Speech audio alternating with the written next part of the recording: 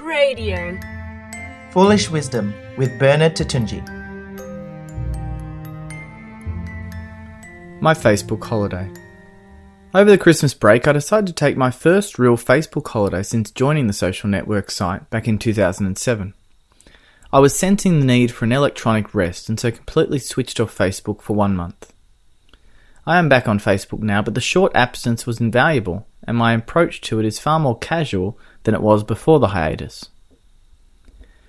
When one first joins Facebook, their friends consist of family and actual friends, and from there, depending on how a person chooses to use the site, they move out in concentric circles, friending more distant contacts, old schoolmates, former work colleagues, current and past associates, and basically anyone else they cross paths with. British anthropologist Robin Dunbar has proposed that humans can really only comfortably maintain 150 stable relationships. Yet the average number of friends a person has on Facebook is 388. Plenty of people, myself included, have more than that, which certainly doesn't mean we're any more likeable or friendly than any other person. It probably just means we use the social media site as more of a networking tool.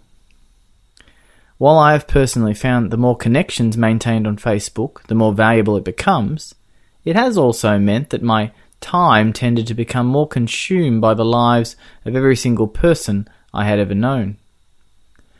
However, if Facebook is somewhat of a distraction on a desktop computer, that certainly increases when accessed via a smartphone.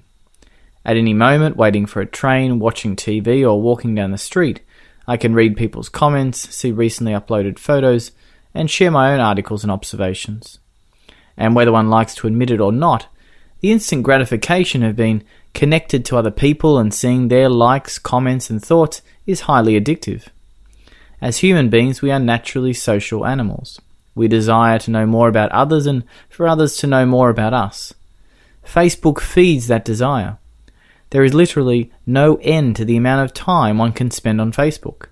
You can scroll and scroll and scroll, but there will always be another post, another photo about someone you know.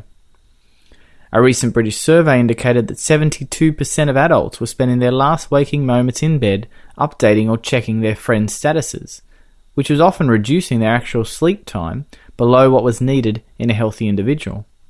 And then each morning I know my newsfeed will be brimming over with exactly the information I'm interested in, based on the various pages I've connected with. So the most appropriate thing to do every morning is, of course, to check Facebook. If I want news, it's there. If I want a morning prayer, it's there. If I want a traffic update, it's there.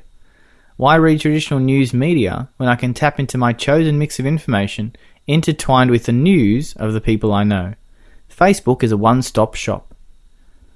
I have friends who each year give up Facebook as part of their Lenten penances, but I had never opted to do that because I saw staying on Facebook as a positive way to communicate, stay connected, and build relationships.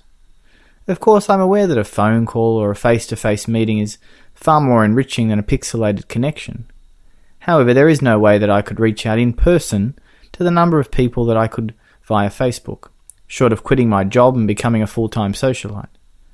Staying in touch via social media is certainly not the best or only way to communicate, but if over 1 billion people are on Facebook, it seems to me certainly a place to be present. You might be thinking that after my Facebook holiday I'm declaring an end to my Facebook membership altogether, but that's not the case. It is true that without Facebook I had more time to think quietly or talk with those around me. I really enjoyed the complete break from knowing who was doing what. Surprisingly, I did not feel the temptation to put up posts about the high price of tomatoes or share that cute video of my daughter spinning in circles, but I certainly felt like I was somewhat out of the loop.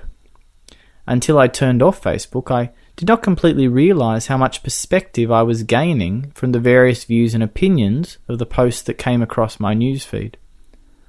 I also missed out on the daily life stories of my family and close friends, which without Facebook I would not have been able to participate in otherwise.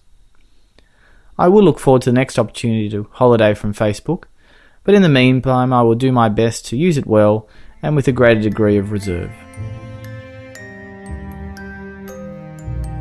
For more, visit foolishwisdom.com or cradio.org.au.